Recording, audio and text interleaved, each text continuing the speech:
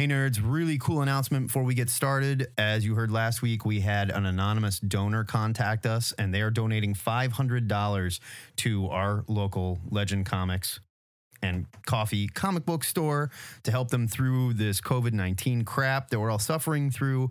They have also offered to match your donations to your local comic book store, be it Legend or wherever you are. All you need to do is send us a PayPal receipt that shows you made the donation so we can check that the comic shop is real, and they will match another $500. They're doing this all for the month of May. So give until it hurts, and let's save our local comic book shops. You can send your receipts to twoheadednerd@gmail.com with the subject LCS donation. This podcast is brought to you by Eisner Award-winning Legend Comics and Coffee in Omaha, Nebraska, and supporting listeners like you. Go to twoheadednerd.com and click donate, or visit patreon.com/twoheadednerd to become a supporter today. Hacha!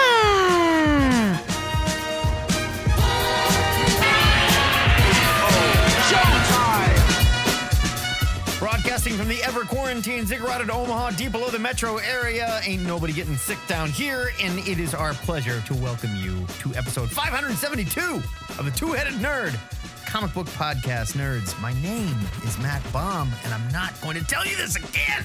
I mean, just by benefit of being buried underground, we're kind of quarantined we're by good. default. Even the moloids, as filthy as they are, we don't have to worry about them getting exposed. and Yeah, stuff. they don't go above ground. Yeah, I mean, and if they do, we kill them. They're very expendable. They don't have any feelings. So it's fine. Right. Well, everybody knows that molids don't feel pain. Yeah, like fish and infants. Little puppies.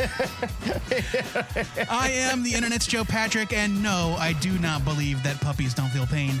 This week, we're riding and roping through the Old West as we point our review spotlight on Western comics. Yee-hoo! After that, it's up to the THN Sanctum Sanctorum, where we're going to tell you all about what we're reading next week. Joe, we have a problem.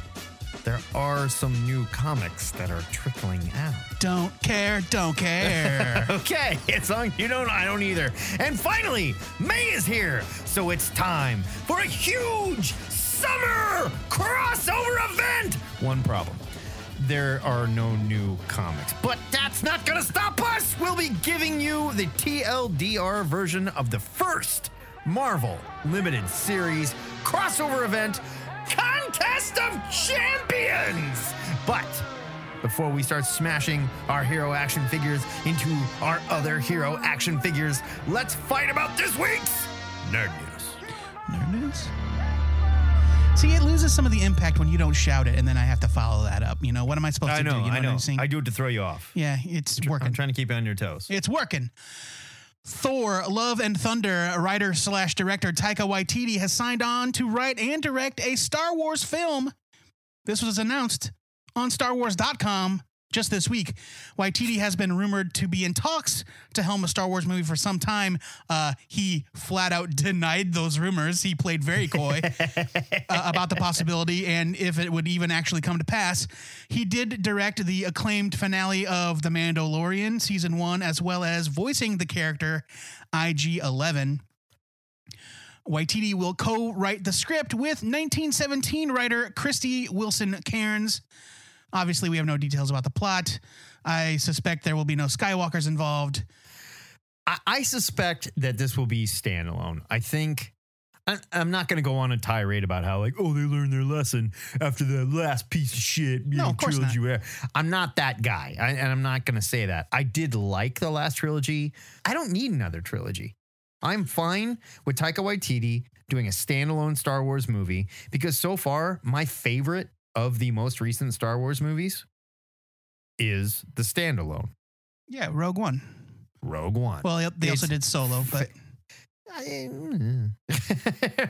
think Solo's it was great. fine. It's got a lot of dumb, cheesy bits, but I think Solo's a very fun movie. It's not great, but I thought it was fine.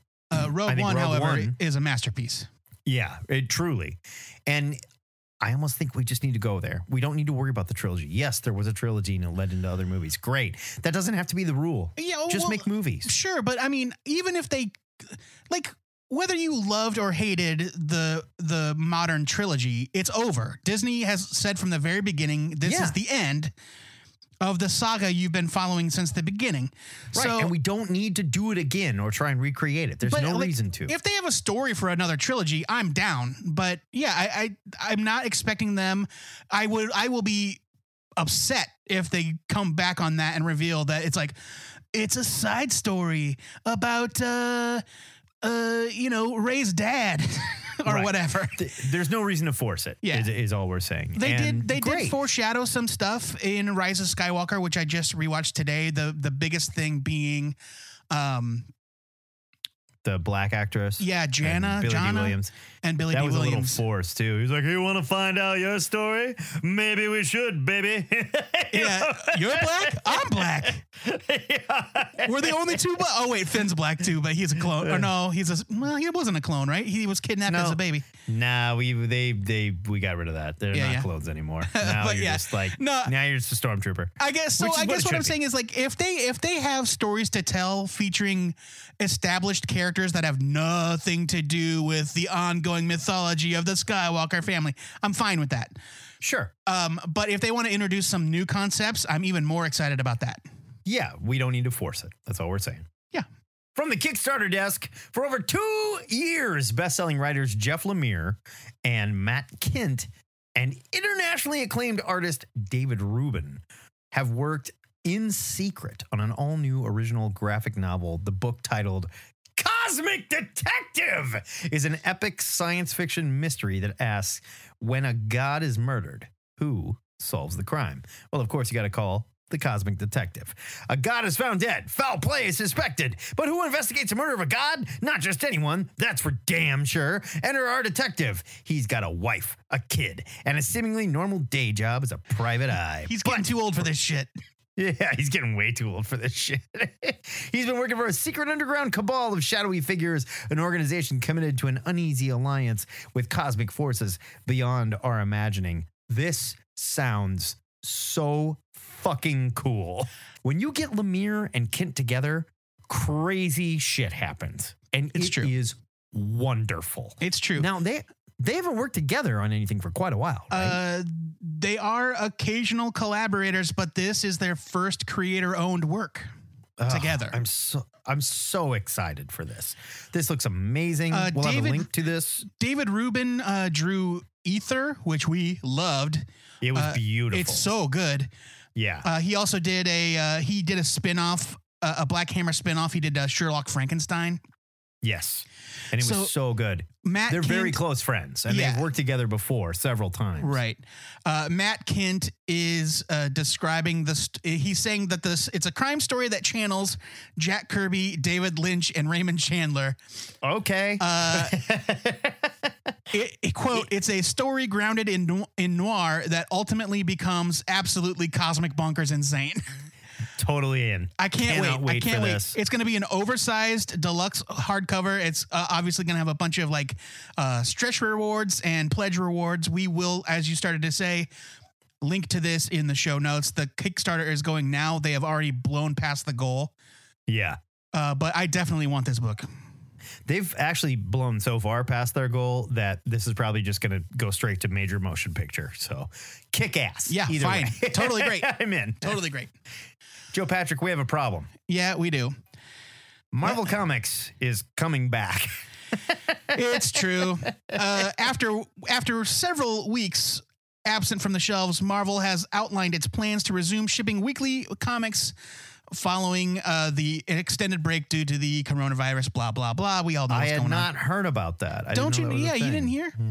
Yeah. No. Marvel will begin releasing new titles starting May 27th with what it calls a, quote, balanced release schedule, end quote, aimed at publishing comics, quote, again, in the most thoughtful way we can for fans, creators, and the industry during these unpredictable times. Boy, let me tell you how tired I am of hearing how brands care about me in, quote, these unpredictable times. So let's just read through the lines real quick here. What it basically means is we want to test the market to see if anyone is has the balls to go to their comic shop and buy new comics. So we're going to release a little bit of this and a little bit of that, but we're not going to take any major risks just in case people start dying again. Well, that's a pretty cynical way of looking at it. Another way of looking at it is they understand that not every store will be able to reopen, not every state will be open, and not every store is equipped to do curbside or mail order. And so they are trickling out releases to start and ramping up as the weeks go. Major titles like X-Men, Captain America, FF, Wolverine, and the entirety of the Outlawed and Empire events have not yet been rescheduled. But even looking at their first week's list, it is a far sight better than DC's first week of bullshit. Daphne Byrne, 3 reprints. What's wrong with reprints, man? They're putting out some of their big anticipated titles. I think there's a couple Dawn of X books in there. But yeah, they're not going all out and saying, here's everything you missed while we were gone, and flooding shops. The real story here is that you and I are going to have to accept the fact that new comic books are going to come back, and we are going to have to start reading them again. I think the listeners are going to have to come to terms with the fact that I don't give a shit. I don't know if you wanted to have this talk right here on the show in front of, the internet and everybody. Can we wait until we put the kids to bed, please? To have this argument? Is, Joe, we have a responsibility and we're going to have to get back to work sooner or later here. It's true. It's true. And this coincides with Diamond's announcement that they are resuming shipping as well. Marvel did not sidestep them to sign up with other distributors. So I think you can expect a lot of the other companies to have similar plans in the weeks ahead.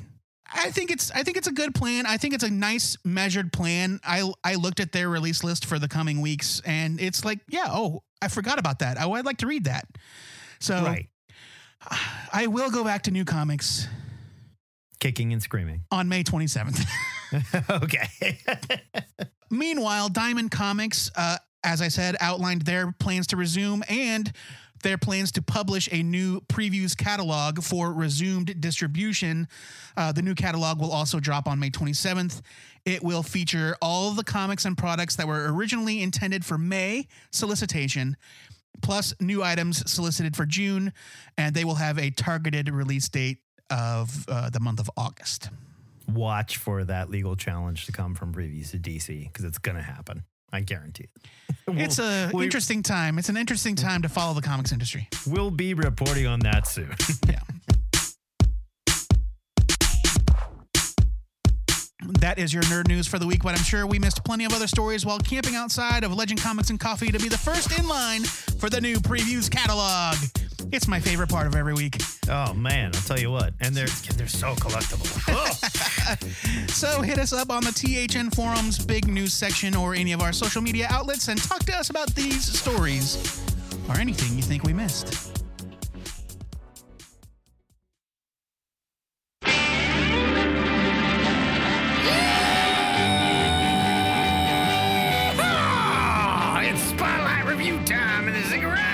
This week, we dipped into our cosmic long box to review 8 comics featuring cowboys, engines, and occasionally superheroes that travel back to the Old West. Joe Patrick, let's mount up and rustle us up some reviews. Oh, shoot.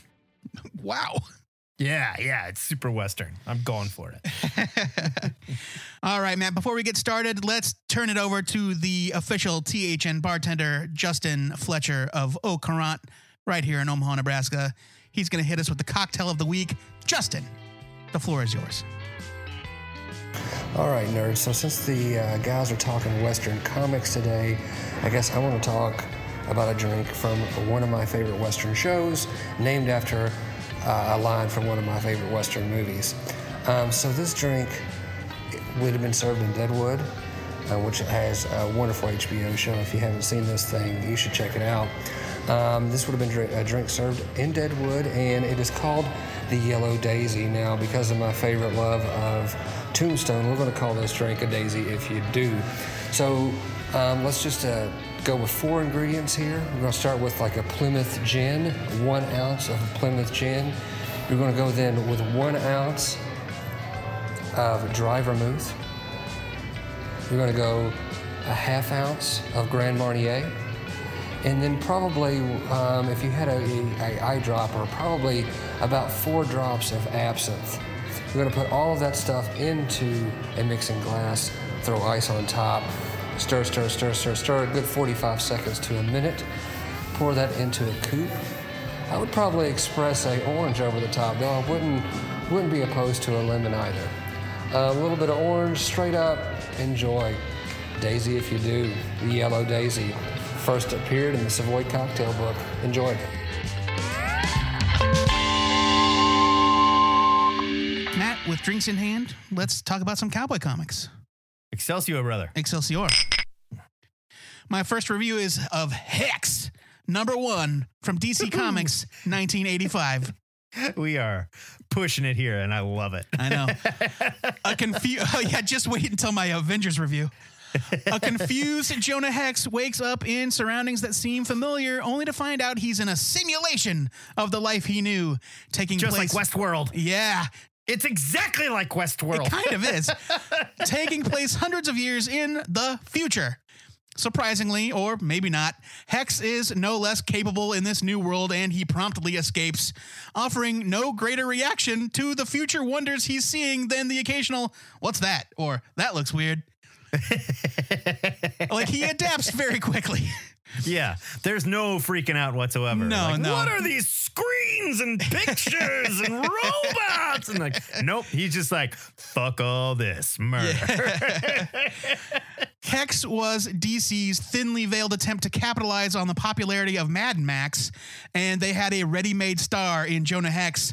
Hex is here with no explanation, and unless it presents itself later in this series, I don't think it's until a throwaway panel in Crisis on Infinite Earths #12, 6 months later, where we learn that the collapse of the multiverse is responsible for its predicament.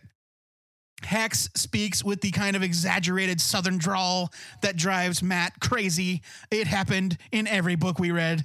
Oh, God.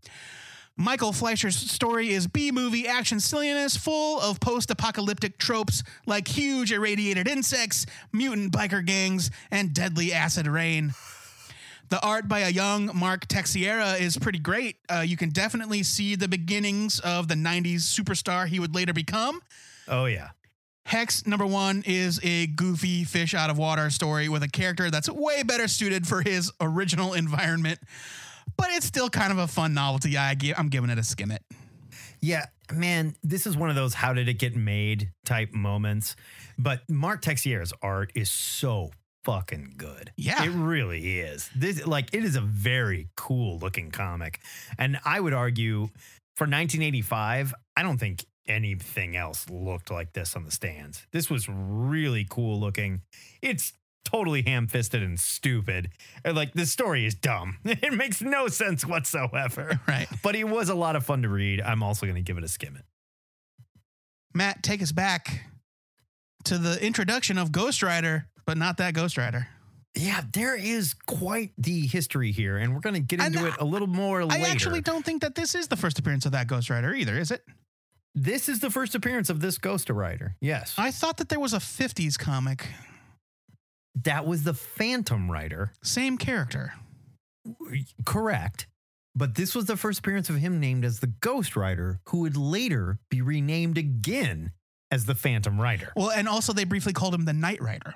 Yes, and I don't know why any of that happened, honestly. And there's no good history in why any of that happened either. I researched it. It's not out there.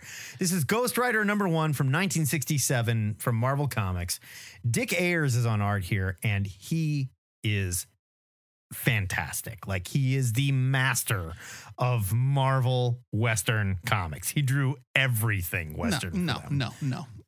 Oh, he Dick drew Ayers art. is not a name that people look back and go, yes, I loved his Western comics. I'm just saying, this dude drew a ton of Marvel Western This stuff. guy was trying so hard to draw like Jack Kirby, it's not even funny. Oh, big time. But that was the time. Everyone was told they have to draw like Jack Kirby, even in the Western comics. And this is a Western superhero book. There's no question. This is the origin of Ghost Rider in the Old West. Gary Friedrich, Ghost Rider creator, and Roy Thomas are writing this, but Ayers also gets a plot credit, which Well, I you know thought was what? interesting. Gary Friedrich is the creator of the Johnny Blaze Ghost Rider, not this Ghost Rider. He did not create this one. He created Johnny Blaze. That is correct.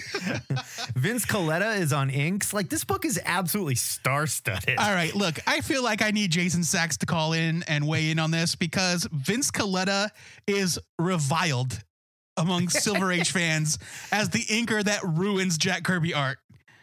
Well, that is true. I will give you that. But he's also a famous name, and he did a lot of great There stuff. are, yes, big names for sure. He just wasn't so great with Jack Kirby. I'll say that. He looks good here. There's no problems with his inking here. This is the first appearance of Carter Slade, who becomes the Ghost Rider. Okay, so there may have been a different writer before this, but this is Carter Slade, Ghost Rider. Carter sees he's a school teacher, by the way, that is coming to the Old West to teach school. He sees some white guys dressed as Indians causing a ruckus and decides he's going to intervene. But Carter is utterly useless in a fight, so much so that he gets killed really quick. The script is fantastic and reads very much like Marvel superhero stuff at the time.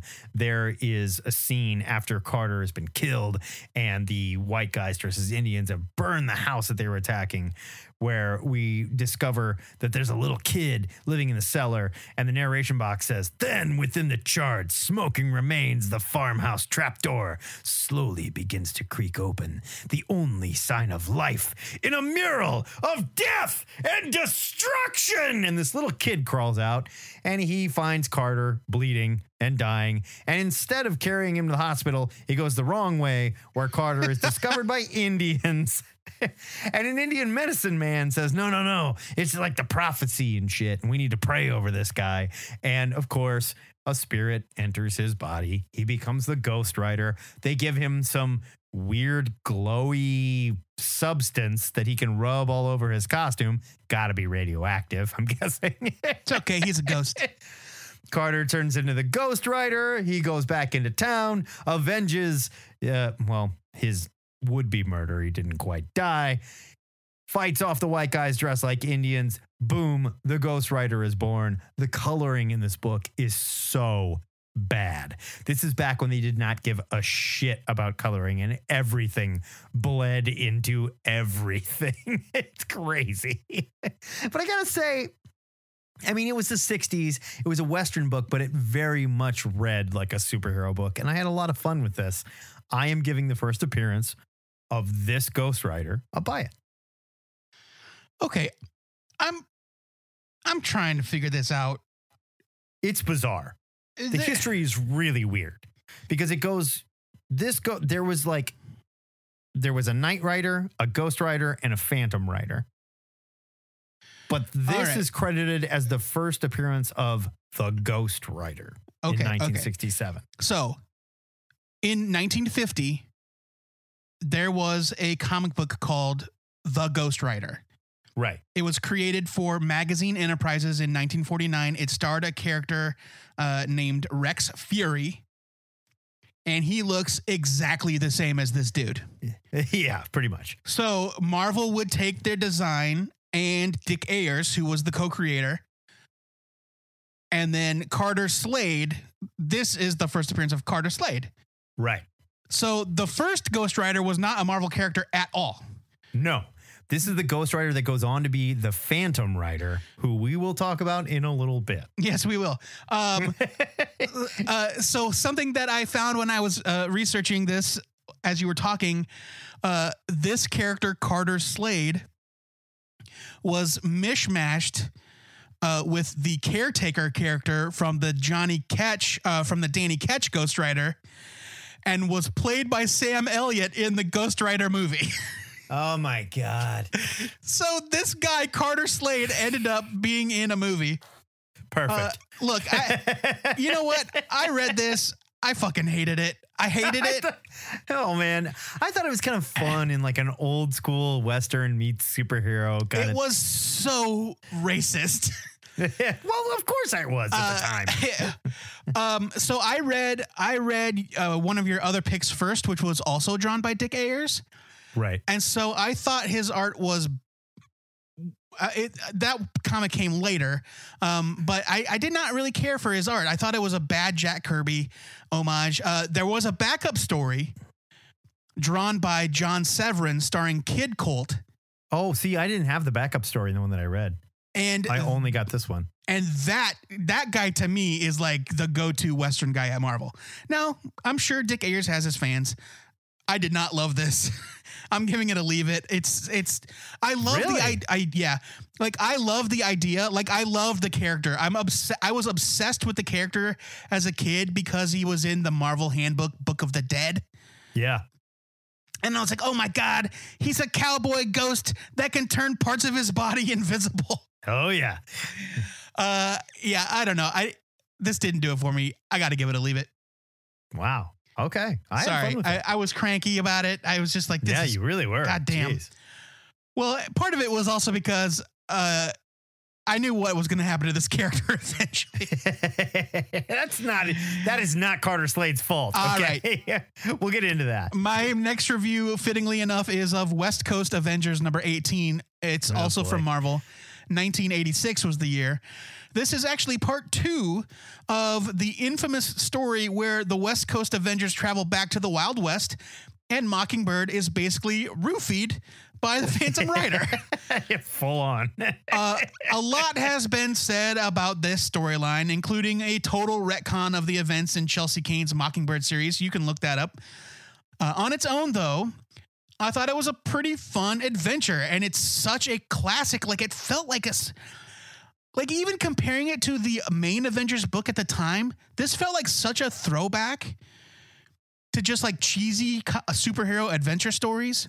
Oh yeah. Definitely. Like there was a bunch of Western themed supervillains.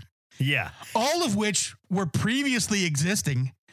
I can only assume that this is like just a love letter to that stuff that they were doing. Right. Where they were like, hey, nobody appreciates this. I want to write this story with these characters.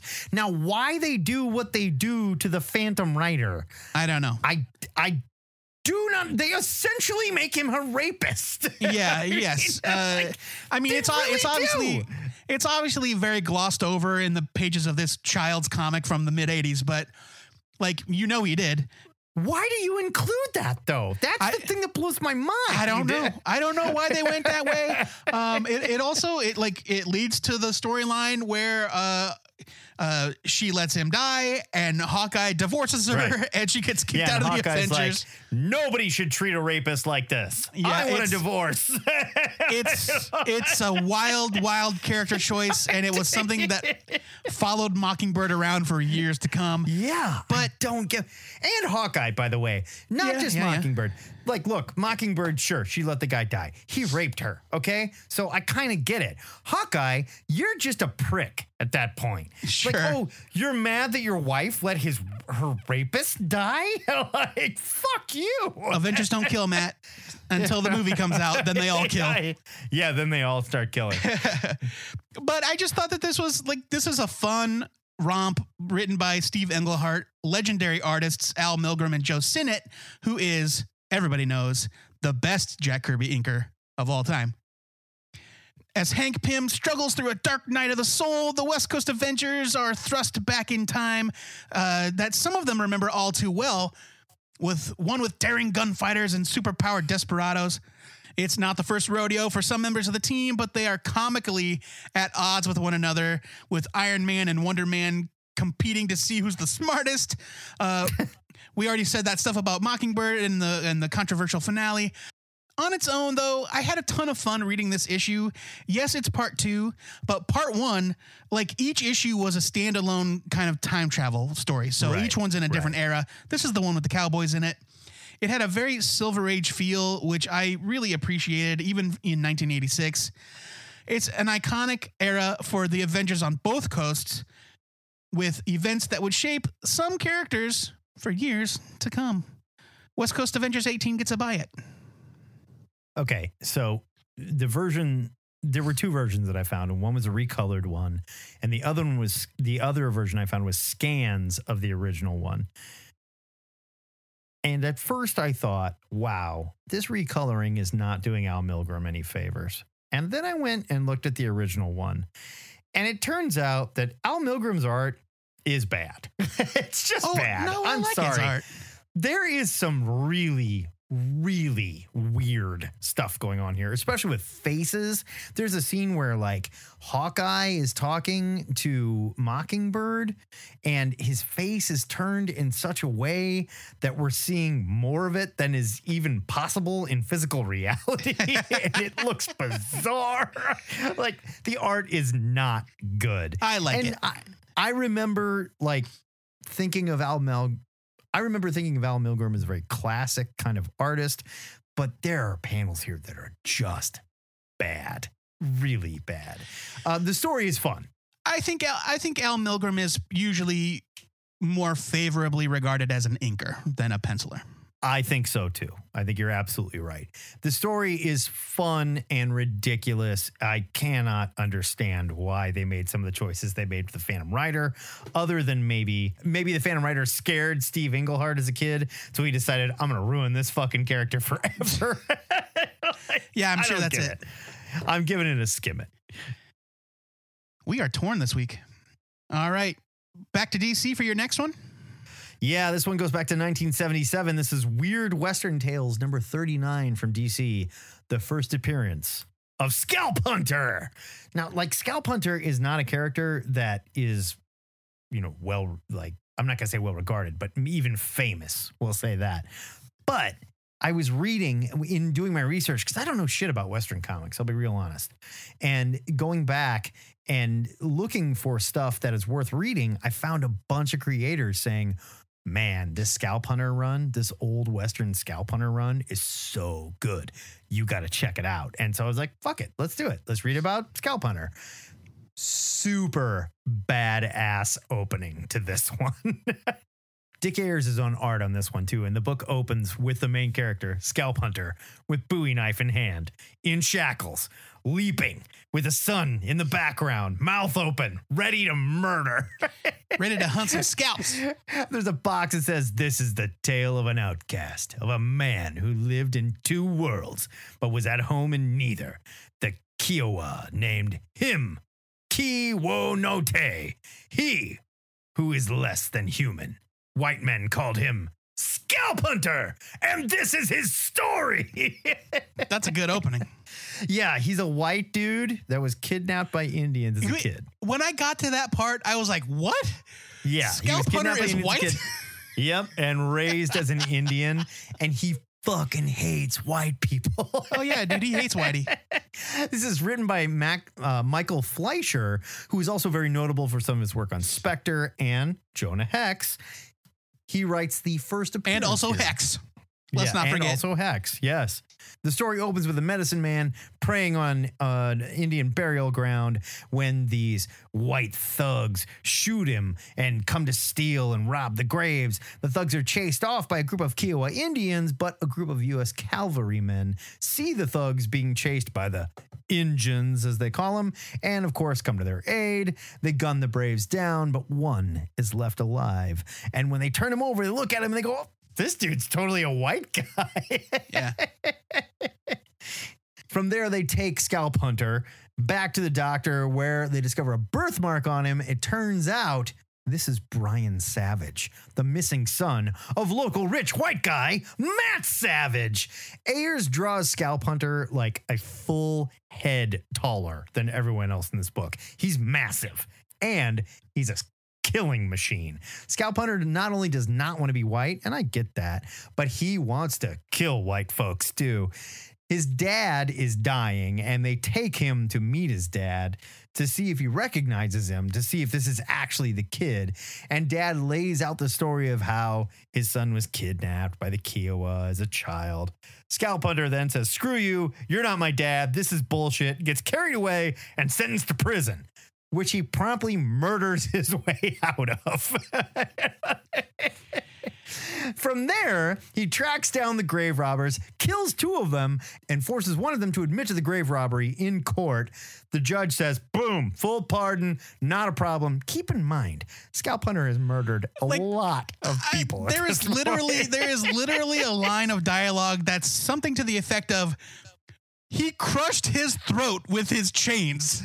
Yeah. Like He crushes a dude's throat with his manacles. This dude does not fuck around. He's essentially like a Western Punisher, kind of, but maybe for the wrong reasons, because they don't show that like the Indians brainwashed him or anything.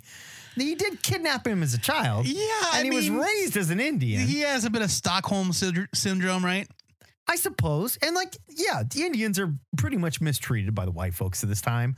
But at the end of the day, Scalp Hunter is a cold-blooded murderer. Yeah, like a remorseless killing machine. But this is a great classic Western. It's got great art, a super fun intro to a sort of Western take on the Punisher, I guess. Maybe more of like a Dances with Wolves if Kevin Costner was a psychopath. He's kind of like the Western version of Dave Chappelle's blind black white supremacist. Sort of, yes. I'm not white. I'm giving it a skim it because it was fun to read and it was completely ridiculous. And they basically made this man a killing machine for no real great reason. Yeah.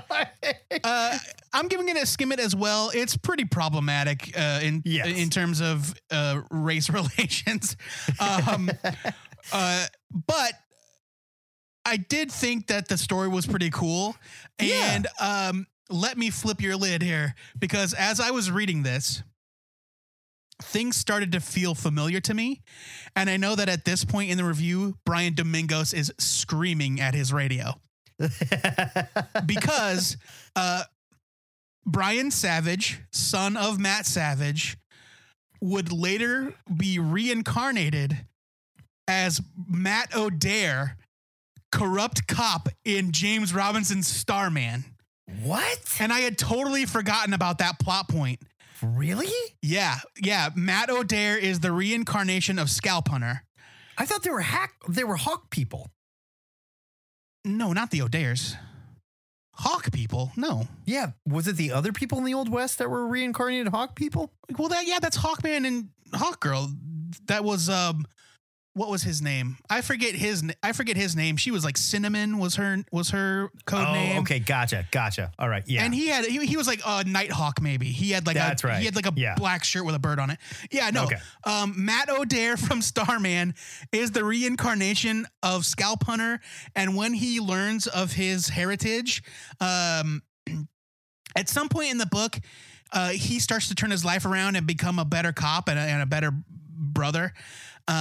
And a hero, and it's in part because he is the reincarnation of this Western hero. Let me take it one further. That's too cool. When, spoiler alert, Matt O'Dare dies, he is reincarnated again in the 31st century as Starboy of the Legion of Superheroes. Which, of course, it makes perfect sense. who would go back in time as an adult and join the JSA as the new Starman. Jesus Christ. From that relaunch of Justice Society of America that Jeff Johnson, Dale Eaglesham did. Oh, next time on Scalp Hunter Cast, Joe and I are going to take a deep dive. So I'm reading this book and key elements are popping into my brain and I'm like, holy shit, this is the best. It's insane. I had no fucking clue. Yeah. Oh my God. Back to a character that's maybe a little less continuity heavy. My next review is of Rawhide Kid #1 from Marvel Max in 2003. Yeah, that's the one. It was Maximum because he was queer. He was gay. He was queer. Yeah, he was queer.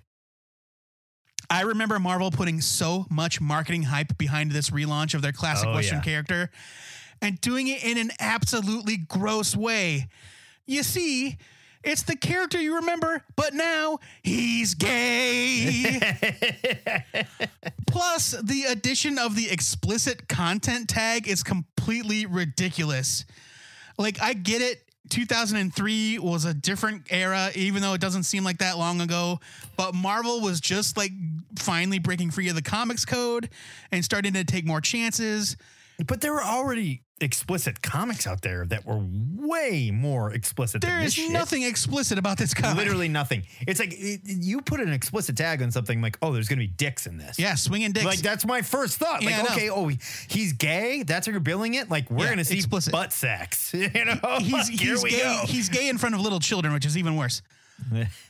In reality, this is just a very simple story of a character that you may recall from the past with just an added bit of character depth. Yeah. Writer Robert Zimmerman was a frequent presence in the early 2000s Bill Jamis era of Marvel Comics. His script is a mixed bag of decent Western action and heavy-handed innuendo referencing the kids' newly revealed sexuality and an odd reliance on old pop culture references, such as the Lone Ranger. Like, as though the Lone Ranger is a thing in the Marvel universe. Well, no, I mean, it was on TV at the time. No. They in were the like, West. you know the Lone Ranger. And he's like, yeah, I met him. Yeah, I mean, of course. I mean, I'm just saying that, like, that was a huge hit in the Old West on television at the time that the Rawhide Kid was growing up. Everybody watched that on TV. Yeah, obviously. Everybody had a TV in the Old West. Yes. Yeah, I mean, Sorry. it was black and white. Took me Sure, a this second. was way Took me a back. second to catch up with what you were doing, but I'm there with you. Okay. But also, like, Little House on the Prairie. Yeah, Like, the school teacher is literally named Laura Ingalls, and she's from Walnut Grove. Yes. It all ends up being a little too cute, and the kid's status is relegated to a little bit more than a joke, as townsfolk keep commenting on how he's such a snappy dresser. The art by the legendary John Severin saves the story, and it proves that he never lost a step in his 6+ decades in the business. Absolutely. Rawhide Kid #1 is a cheeky character piece that treats its lead's sexual identity as a novelty instead of a chance for real development. But the amazing art elevates a mediocre story. I'm giving it a skim it. You know, I'm going to say this story was ahead of its time in the sense that, like, I'm glad they were doing this, but they needed Mark Russell to nail this. You know what I mean? Yeah, it doesn't have the nuance. Like exactly. It doesn't. It comes off as a shtick and not like well executed. If you want to do comedy like this and you want to do this tongue-in-cheek thing, no offense to Robert Zimmerman, you just need a better writer.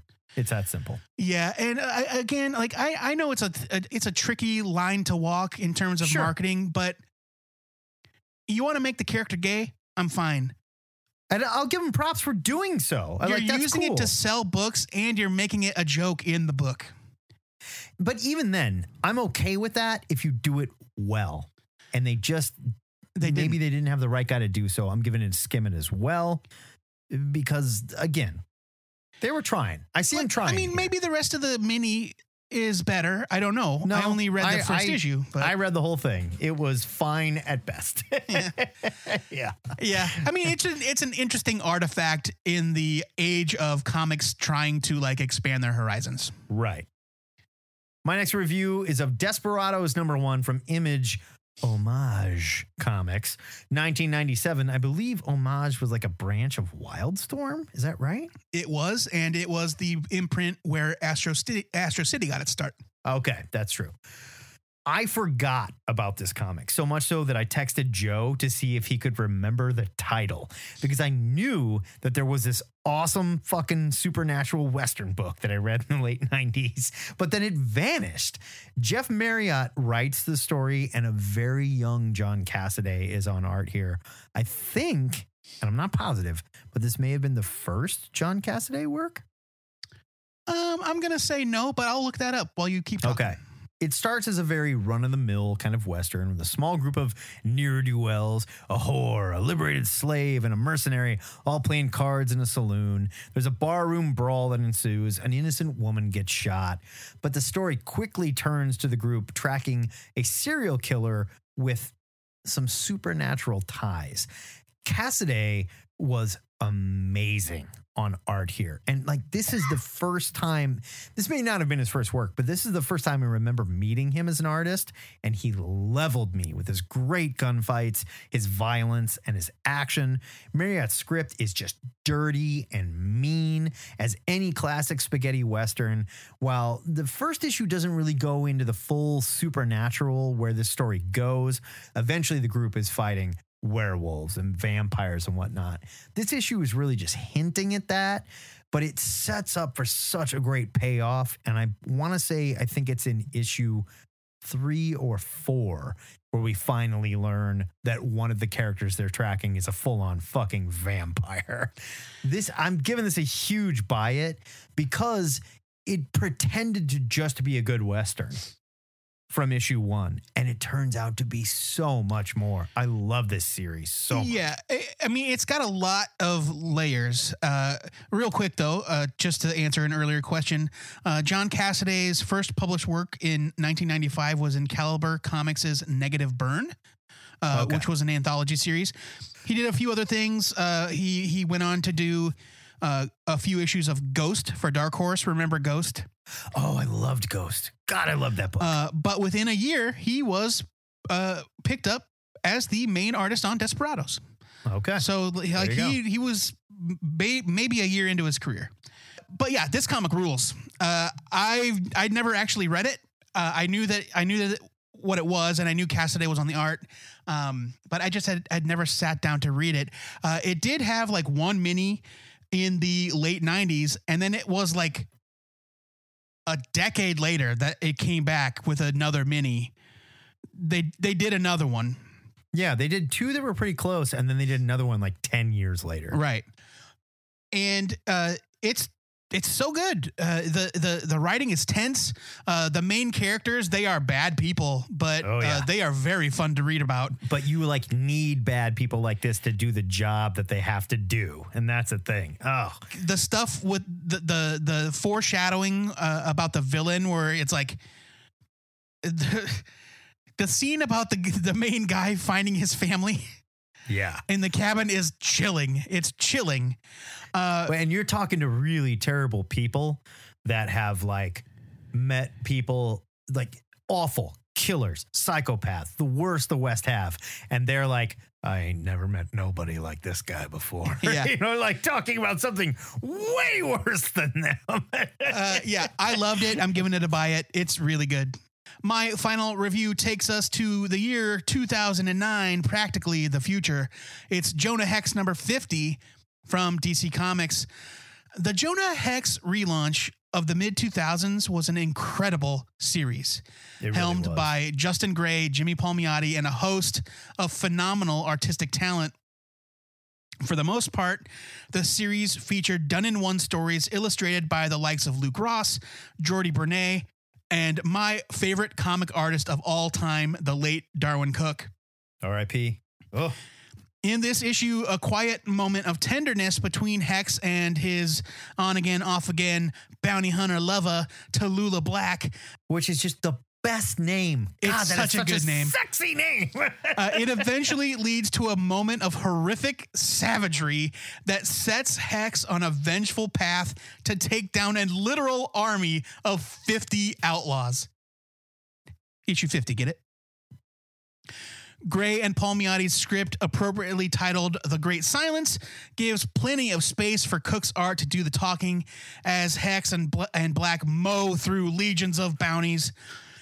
Cook's breathtaking art serves as a reminder that he was one of the greatest talents of the modern age, while the story reinforces the consequences that Jonah and Tallulah suffer for the lives that they've led and the choices that they've made.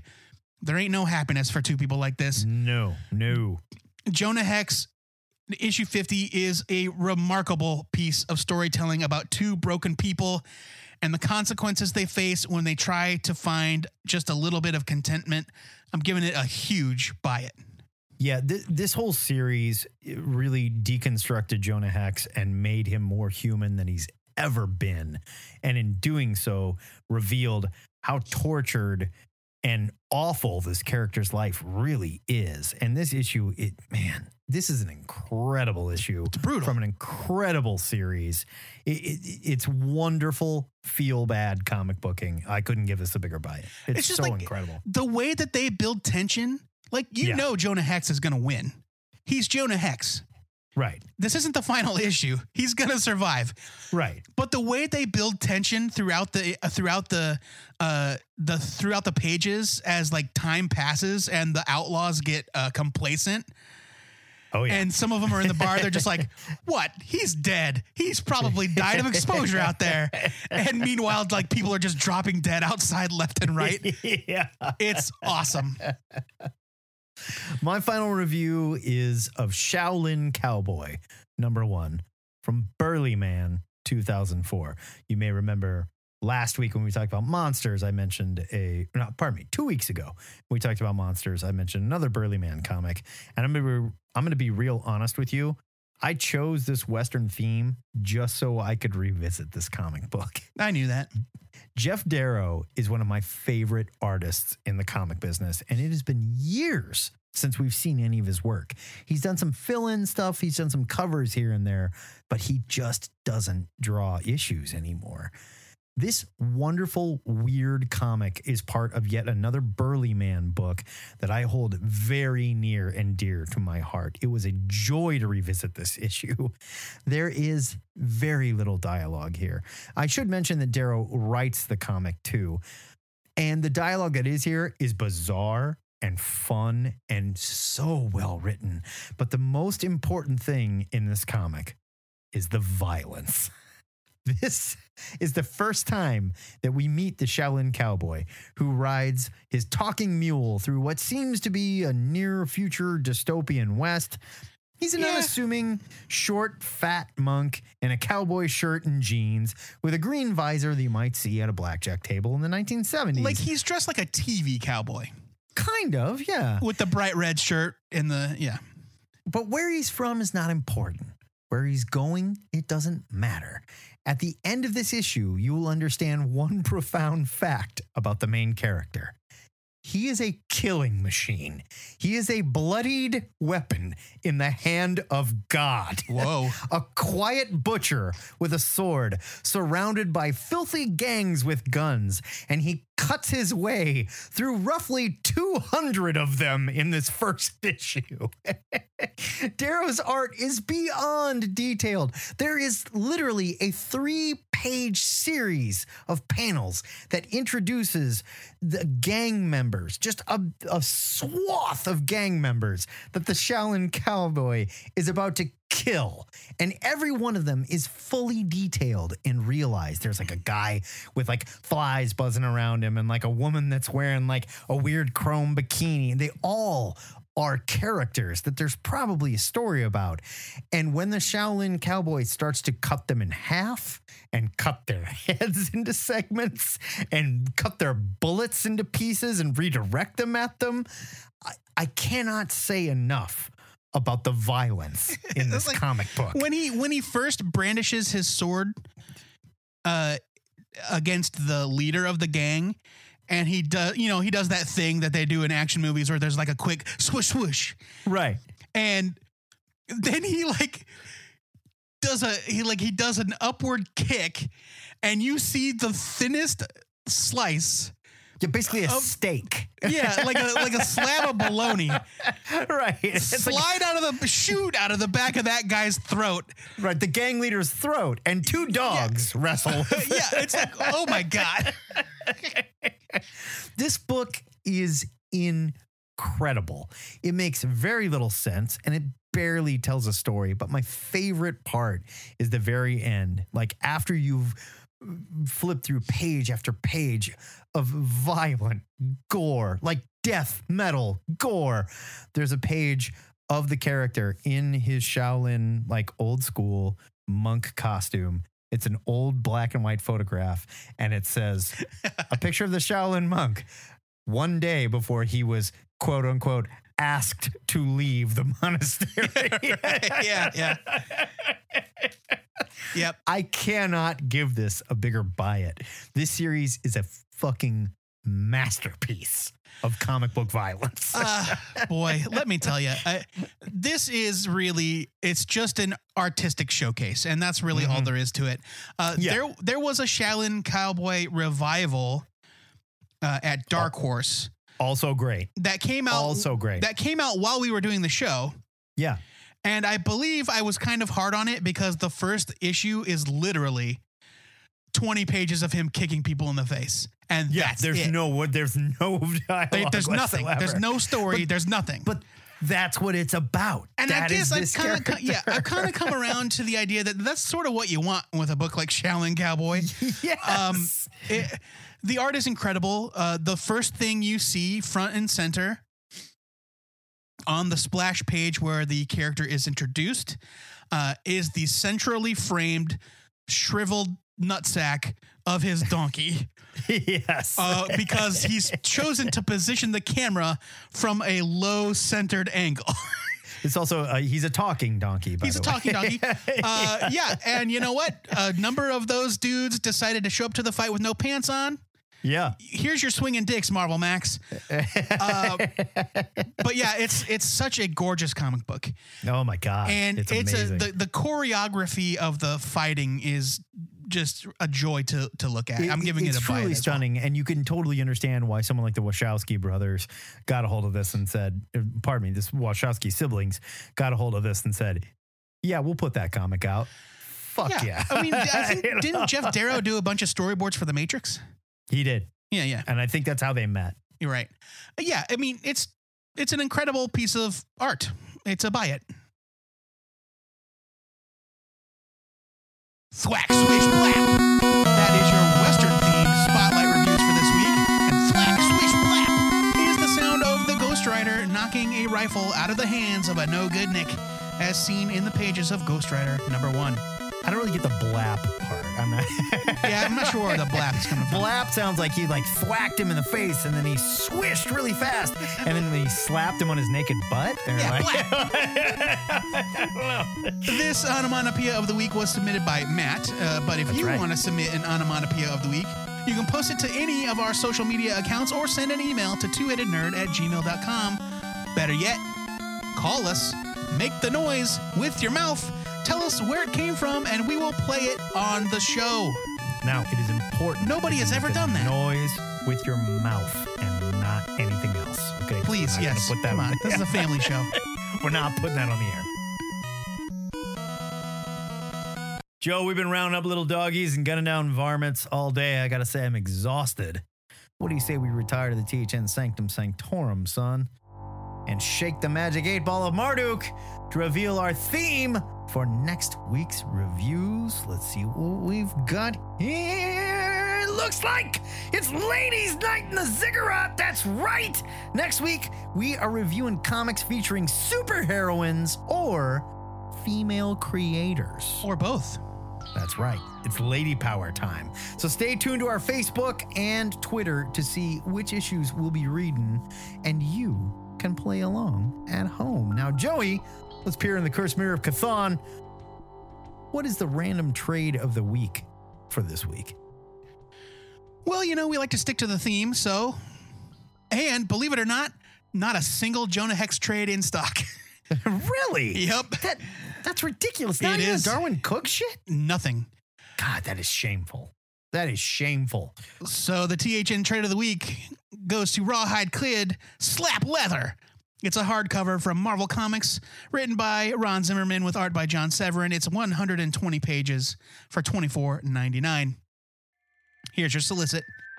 A true legend isn't made, it's born. His name was Johnny Bart, but most everybody called him Rawhide Kid. Where he was from and where he would remain, like most legends, is cloaked in mystery. But one thing was for sure. If you saw the kid riding into your town, things would never be the same again. This is one such tale.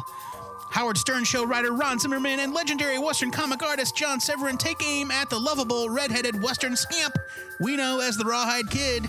The whole scamp thing really kind of undercuts the whole legendary gunfighter thing that they set up at the beginning. Right.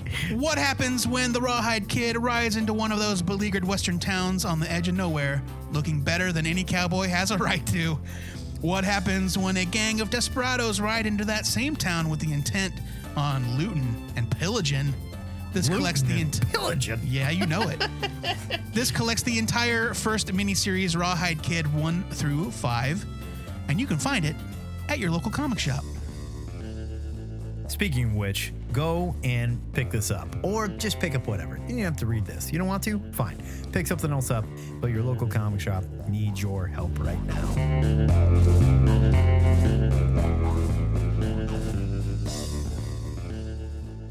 Now, normally we'd be priming for FCBD, and that's what the cool kids call Free Comic Book Day. And the kickoff of the Big Two's huge summer event crossovers, but not this year. I don't know if you've heard. There's this whole global pandemic thing that kind of threw a monkey wrench into comic book shipping. Yeah, it's true. We're not going to let that stop us here, kids. Instead, we are tackling the first and possibly the biggest Marvel crossover limited series ever printed. It is time for TLDR, the Contest of Champions edition. The first and definitely the smallest Marvel event ever published. It's true. For some reason, I thought this was like Contest of Champions. When I think about it, it's like, well, that's got to be at least 12 issues, right? Nope. 3. It's 3. And it wasn't even a crossover. This was just all self-contained into this one book. It was probably all one thing. This was written by Bill Mantlo, Mark Grunwald, and Stephen Grant. It took 3 guys to write this. Well, the story was by Mantlo, Grunwald, and Grant, but the script was by Mantlo himself. Right. Now, here's the problem with that. This was inspired by the 1980 Summer Olympics, but the U.S. boycotted the Olympics that year because the Olympics were allowing the Soviet Union, and they had just invaded Afghanistan. So we took a stand and said, fuck that. We're not going to be the Olympics. Marvel had already written this as this contest of Marvel superheroes in different athletic competitions. But when the U.S. canceled the Olympics, they thought, maybe it's not such a good look. We'll put this on the back burner. 2 years later, this would come out as Contest of Champions. Yeah, in fact, it was originally going to be a Treasury edition one-shot. That's true. We somehow stretched it into 3 issues with art by a very young John Romita Jr. and Bob Layton here. I did not even recognize this as JR Jr. art. It's true. I mean, like, it's unrecognizable.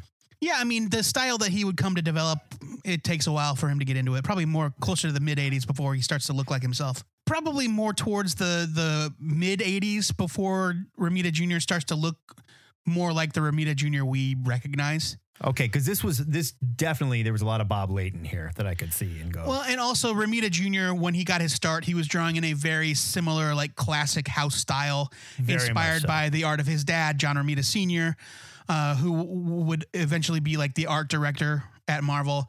And so, yeah, it was a very, like, a very generic superhero house style. So let's get into it. Issue 1, 2 elders of the universe, the Grandmaster and the Unknown.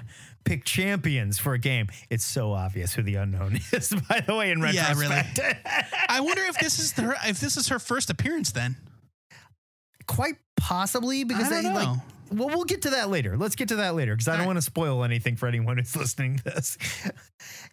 The Grandmaster and the Unknown pick a group of champions for a game. Now, they don't just pick a group of champions. They kidnap every single hero and villain in the Marvel Universe and basically bring them to a giant sports arena in space. Right. They bring every Marvel Universe superhero and only use 24 of them. Yeah, that's the thing that gets me. It's like they know they want to do this. And the whole idea is the Grandmaster has a bet with the Unknown that, like, look, I'm going to pick some champions. You're going to pick some champions. And whoever wins this game, if I win, we're going to bring back my bro, the Collector. Yes. Who was killed in the Korvac saga, right? The Korvac saga, correct. Okay. And he's been on shit about it. This is the guy that Benicio del Toro plays in The Guardians. Right. And the Grandmaster is Jeff Goldblum. Right. from Thor And Ragnarok. And the other part of this is like, if they lose, well, nothing changes. That's it. He stays dead. You know, basically. There had No, that was it. If he loses, he just stays dead. That was the stakes. Like, didn't maybe the Grandmaster agree to also die? No, the unknown gains nothing, from what I understand. He just like It is pretty unclear. The unknown was just like, yeah, fuck it, I'll play, whatever. There's a lot of Bamf work. No Nightcrawler, by the way, here, but there is a lot of Bamf as everyone that you can possibly think of is kidnapped and pulled up into the the Universal Sports Arena that they show up in. Alpha Flight gets a huge feature here. Red Wolf gets a panel. Everyone is kidnapped, including an international cast of new heroes that you will never see again. Peregrine from France, Blitzkrieg from Germany, which I thought, like, that's fairly inappropriate, but it turns out Blitzkrieg was not a word that was used by the Germans. Americans came up with that term. So, perfectly fine. Okay. Defensor from Argentina, Shamrock, the female hero from Ireland, Sabra from Israel, and the Collective Man from China, who had the powers of 5 gifted men from China. He's like the running man from the Tick, Sort who's of. as fast as 10 fast men. Right. But he can also split into 5 dudes that are also all clothed for some reason. Yeah. I mean, it's a very multiple man kind of thing.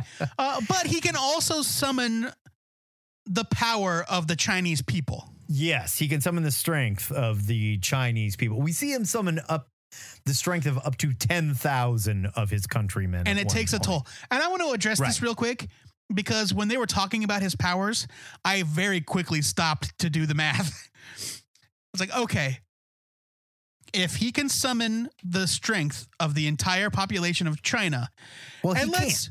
and I know, and let's be generous and say that on average, each person can lift 100 pounds.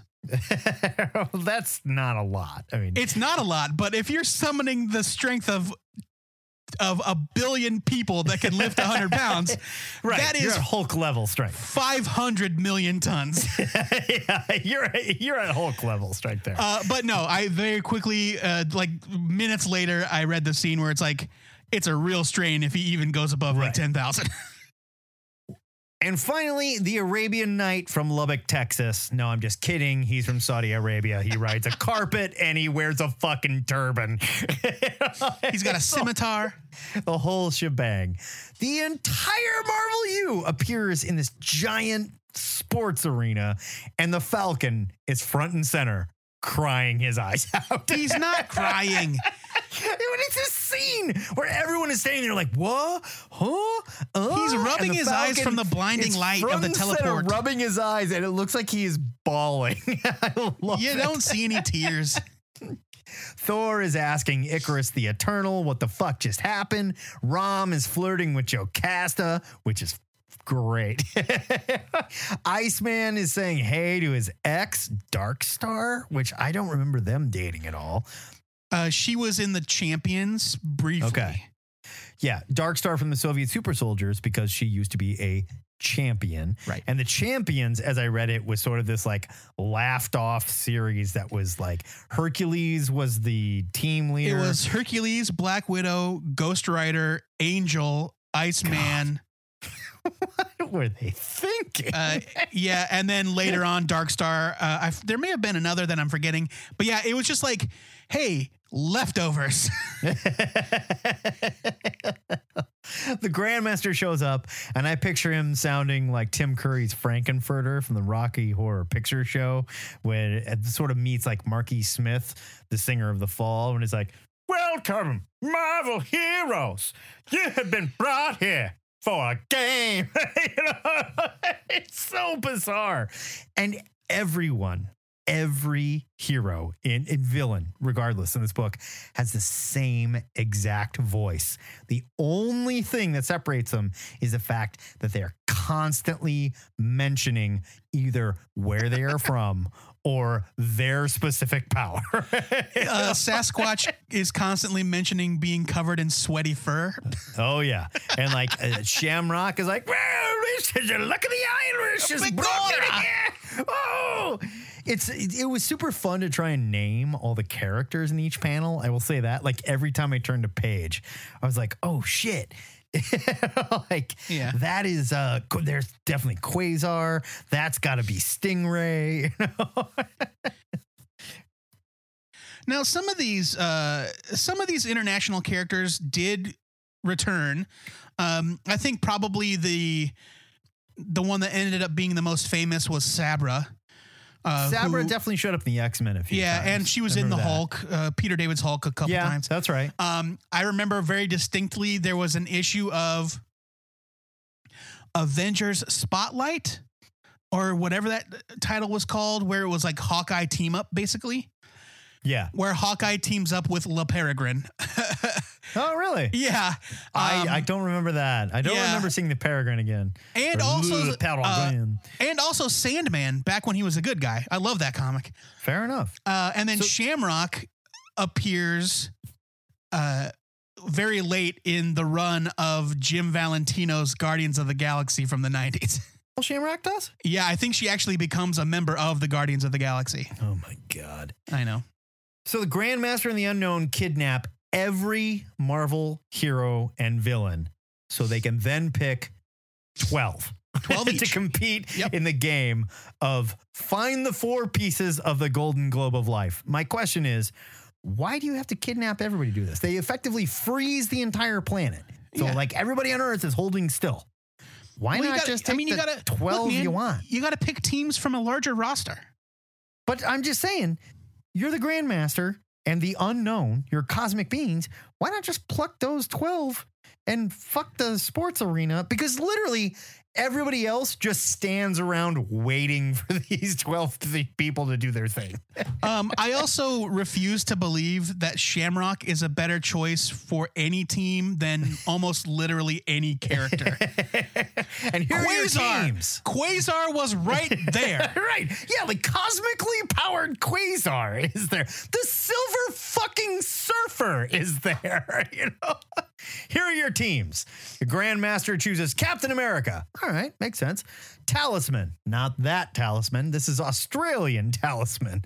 Darkstar, Captain Britain, Wolverine, Defensor, who's essentially a dude with a shield, Sasquatch, Daredevil, Peregrine, She-Hulk, The Thing, and Blitzkrieg.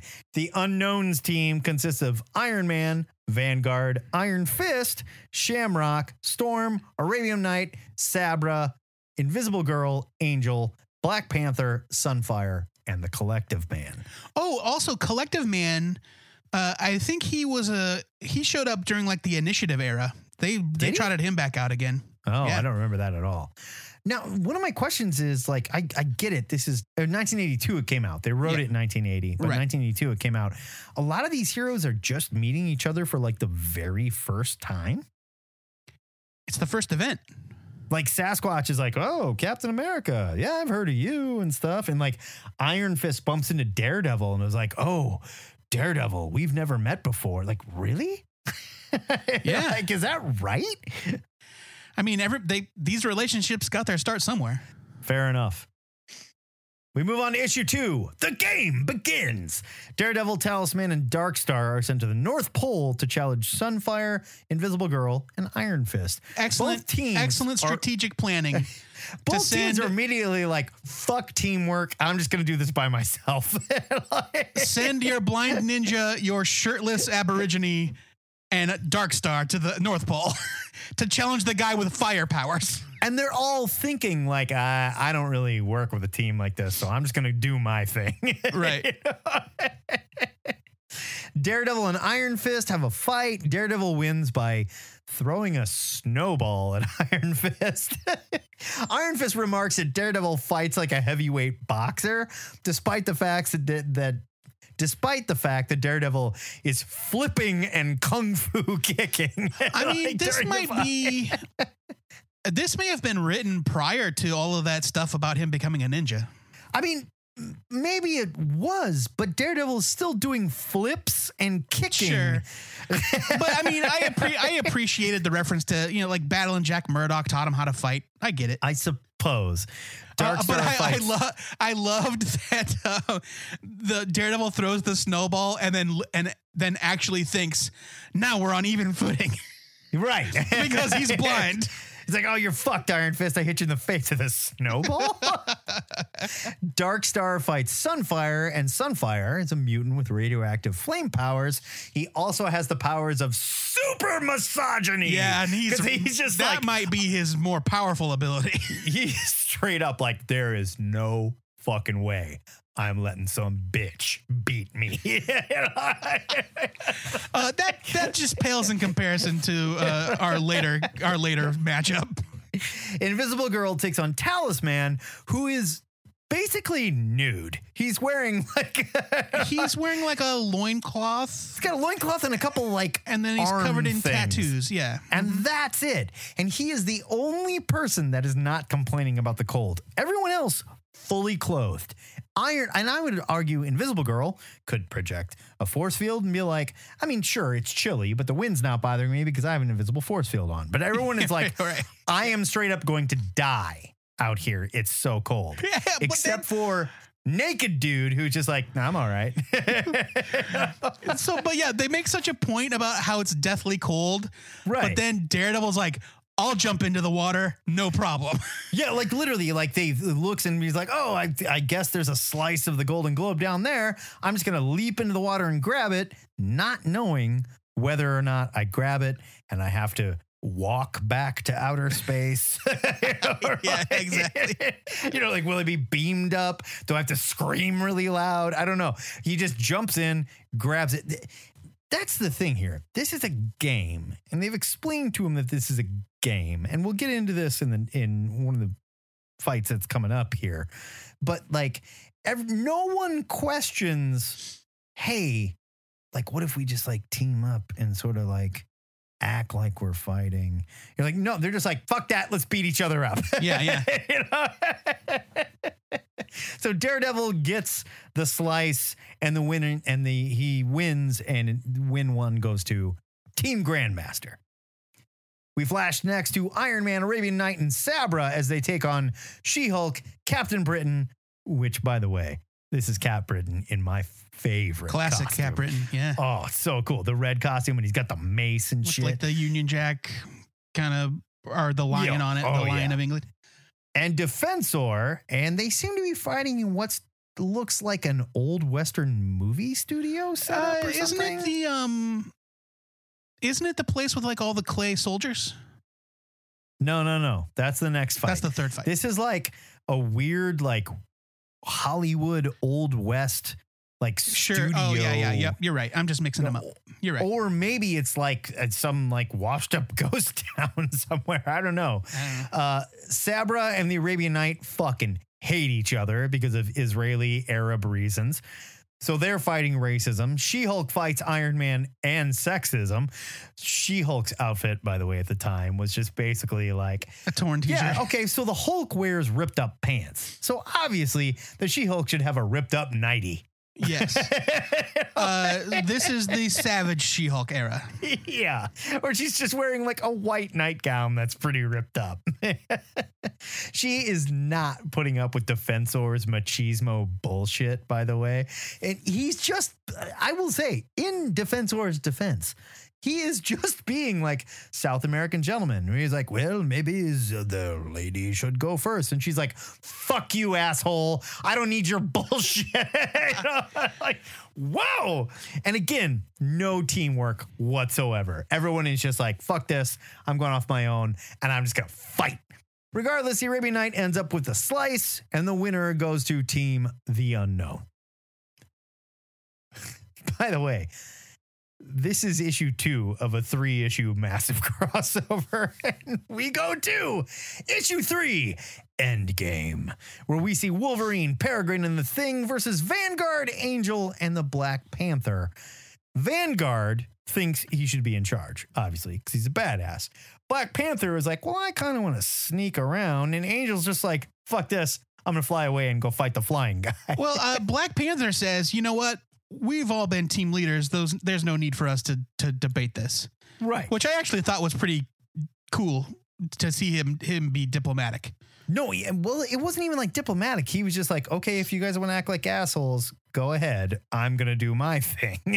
You know?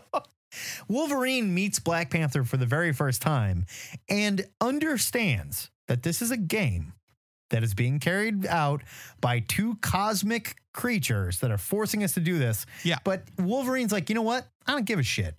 I'm going to fucking murder this guy. Wolverine plays for keeps, baby. Apparently. The Thing fights Vanguard in what is a pretty fun fight, and the Thing ends up winning. But everyone, even people that are not on Wolverine's team, turn and are like, what is your problem, dude? Like, why are you trying to kill him so bad? The Thing fights Vanguard and wins, and he gets the slice. The winner goes to the Grand Master. Next, we cut to Cap, Sasquatch, and Blitzkrieg versus Storm, the Collective Man, the Chinese dude that can split into 5 clothed dudes, and Shamrock, but not that Spidey villain, Shamrock. This one is a woman with a ridiculous Irish accent that speaks like a bad cartoon, literally obsessed with her heritage and luck powers. She can't stop talking about the fact that she's Irish. No. Sasquatch is super hot. He hates the jungle. He's just like, ugh, this is awful.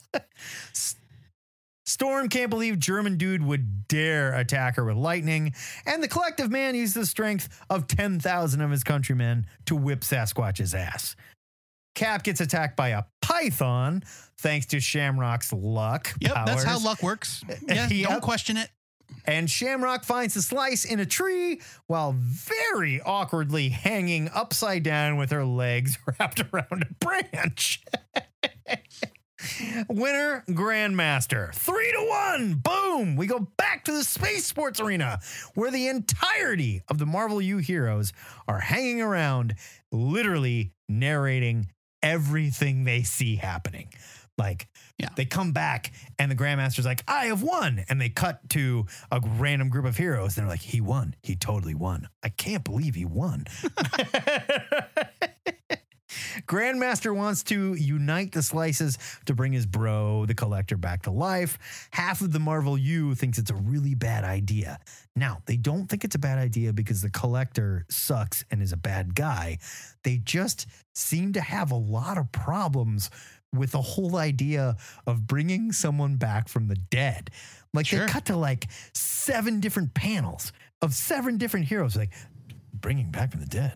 That's a terrible idea. And like, even like the Thing, there's like this scene with the Thing's like, you can't come back from the dead. They get really deep on it. It's totally bizarre. Talisman, during this, Talisman gets so upset by the idea. Okay, that listen. He invites. His name is not Talisman. His name is Talisman. I like calling him Talisman. Talisman invites Invisible Girl into Dreamtime so they can reveal the Unknown's real identity. He does this because when he fought the Invisible Girl the first time, he whipped his bolo around and it made these swirls, and it didn't bother the Invisible Girl that much. She was just like, whatever. It's weird. I'll be okay here.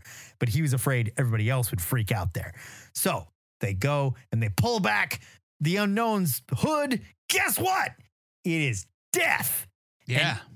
And everybody freaks out. Like for 4 panels, the entire Marvel U is just like, oh, shit. And I gotta say, this is some of the worst skull anatomy I have seen since like dudes tried to carve a skull into a desk with a knife in grade school. This is a bad, Skull. Not only is it the least surprising surprise to anybody that's ever read a Marvel comic post 1990, but they also spoil the reveal on the cover of issue 3. It's true. Now, this has got to be a retrospect thing, right? Like, is this the first appearance of Death, or Lady Death, if you will? I don't know. It's got to be, right? 1982? I mean, I think that the stuff about Thanos worshiping Death was probably a part of his original. But even that had to have been after this. No, that was the 70s. Really? Lady Death's first appearance was Captain Marvel number 26, June 1973. Okay, so this whole thing with the Unknown, when someone shows up wearing a blue like robe like this with a hood, that has to be Death. We've seen this. So this is a shock to no one at the time.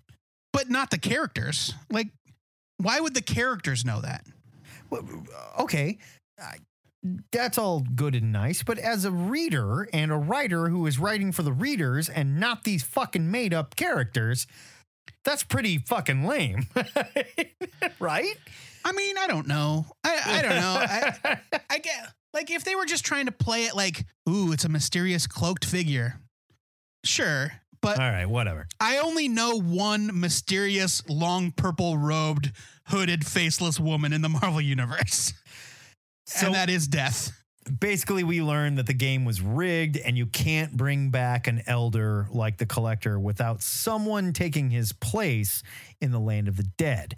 Now, here's the thing. That someone would have to be an elder of the universe. Otherwise, Death says that she could trade the life of every hero and villain in the Marvel U for the Collector to come back. Yeah. But the Grandmaster is like, nah, I can't do that. I made these assholes a promise. Even though you cheated and this game is totally rigged and you stood to lose nothing, I'm going to hold up my end of the bargain. I'm going to give my life. Bring the Collector back. The Collector comes back and he is pissed. He turns and he's like, Death, you piece of shit. I'm going to collect every hero in the Marvel universe to defeat you. And Death is like, yeah, go for it. I fucking dare you. Boom, book is over. Yeah, it's true. So that was the fun thing about the Grandmaster, is that he was obsessed with contests. Right. And so he always followed, like, if he lost, you know? Right. Like, at the end of the day, the game was the most important thing. Yes, right. It's not But the why would you destination, play it's the journey. Why would you play with someone like Death? I don't know. I mean, this thing is very weird. And it's obviously something that was maybe not thought through all the way or changed very quickly on the fly. They definitely re-engineered this. No question. Yeah. Like repurposed. Like, we know it was repurposed from something else. Right. But yeah, it's just like, it's 3 issues. And I got halfway through issue 2 and I went, wait a minute. Are they really only going to do 2 contests per issue? Yeah. Because we didn't have any in issue number 1. No, 0, none. Yeah. Like, there were 3 in issue 2, 2 in issue 3, and the end. Basically. Yeah. And so it's a weirdly oddly paced little thing. This was the first event. Yeah, this was the first event comic as far as I know. And they billed it as the first limited series as well. The first limited series, yes. And like, I was confused when we discussed it. I thought for a while that it was Hercules, but they actually mention in the back of issue 1 that the limited series is a new format. Right. That they're going to be trotting out, and that there would be new books coming starring Hercules. And they rattled off a few others. The next one was Hercules, Prince of Power. Yeah. And so, like, as an introduction to both the genre of the event and the format of the limited series, it's kind of a fun little artifact. It is. It's not a good story. No, it's a terrible story. I will give it a buy it for the camp factor. I guess.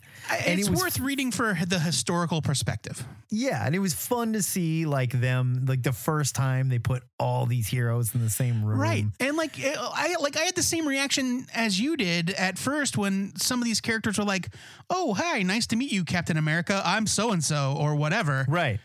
And you just would have assumed that they already all knew each other. But there were other characters that did know each other, where like Stingray, for example, turns to Submariner. Is like, what the fuck do you think is going on here? And Submariner's like, I don't know, man. I'm going to ask Reed Richards. Yeah, well, because Stingray was from Namor's book. That's where he came from. So he already knew Namor. All right, fair enough. But yeah, so like Thing already knew Quasar, or somebody already knew Quasar. Captain America, maybe? No, it was a thing. He was like, this is my boy, Quasar. Right, yeah. And so, like, yeah, some of these characters had met and had adventures, but in the larger scheme of things, like, yeah, why would Sasquatch have ever met Captain America before? I mean, I guess it just blew my mind that like Iron Fist had never met Daredevil. Really? I know, it's weird. But that was fun to see. It was fun to see those characters like encounter each other for the first time. Yeah, no, it was a lot of fun, and it was cool to revisit this and see where all this stuff comes from. And you should read it. You absolutely should. I'm going to give it a skim it. I'm not going to buy it. I'm going to give it a skim it. Yeah, no, it's a skim it for sure, because it's first of all, the pacing is terrible. Oh my God. Yeah. Like, I don't think you will very rarely hear me say, I think that story needed to be longer. I think that event needed to be longer. Oh, 3 issues? Really? Like, for something this big? 3 fucking issues? Yeah. But I'm giving it a skim it. It's a fun, goofy thing to encounter for the first time. I will never look at it again. No. Excelsior! Oh. That is it for THN 571. And next week, we promise not to disparage any more cowpokes of yore. Joe Patrick, until such time, can you give these readers a new question of the week? I can. This week's question was submitted by Jason Sachs via the THN forums. Recently, I watched Disney's The Black Hole, which was not a good movie. Okay, that is bullshit. I fucking love that movie. All right, that's fine. That movie rules. All right, Okay. all right. But I was kind of thrilled to finally cross it off my to-be-watched list, where it was since the movie came out in 1979. What is a book, TV show, movie, or whatever that you've been meaning to watch and then finally did watch after years of thinking about it? And what was your reaction to finally taking in that bit of entertainment? Oh my, I'm really gonna think about this one. I've got several candidates. My favorite robot of all time comes from The Black Hole, Maximilian. That robot is terrifying. I love that robot. Now, you may have noticed that we're posting other questions on our Facebook and Twitter. So call us at 402-819-4894 or shoot an MP3 of your answer to twoheadednerd@gmail.com. You could and will be internet famous. Yeah, you can also... It's not a question of could. You will be. Yes. We will collate all of your written and audio responses and put them in a post. It's the all-new, all-old answer of the week on twoheadednerd.com. Yeah, it's up right now. Check it out. Keep your audio responses to 2.5 minutes or less. We got to share that air. But yeah, thank you to everybody that has participated in the new format so far. If you're new to the show and you would rather revisit the entire body switch genre comedies of the 1980s, then listen to another second. I assure you, it is only because you have not heard enough. The good news is you can hear the entire run of THN in our digital longbox archive at twoheadednerd.com. And hosting this many episodes, it ain't cheap. So we want to thank donors like Joe Renkley. That man could be giving money to charities fighting the coronavirus, but he chooses to increase his monthly contribution to THN and had the nerve to tell us not to thank him for it. Guess what? Fuck you, Joe. Yeah. Thanks. Thanks a whole fucking lot, Joe. Before we go, Shit, Rankly. Thank you. Before we go, our weekly shout out goes to our friend Andrea Schockling, who will take part in a female-driven comics anthology called Insider Art to benefit female and non-binary comic book retailers affected by the pandemic. Over 100 creators and editors will take part in the project, which will be up on Gumroad, hopefully in June, for a suggested donation of $9.99. Word to you, Andrea. Man, we are so proud of your success. Yeah, she's a warrior princess, and we love her. Until next time, true believers, remember to pre-order your comics, or your retailer might just accuse you of being a beta male cuck like us. This is the Two-Headed Nerd, signing off. Who called me a beta male cuck? Well, I mean, we're going all ladies next week, so obviously they rule our world, and we're not in charge of anything. You know, just a couple of crybaby beta males. Check your mangina at the door.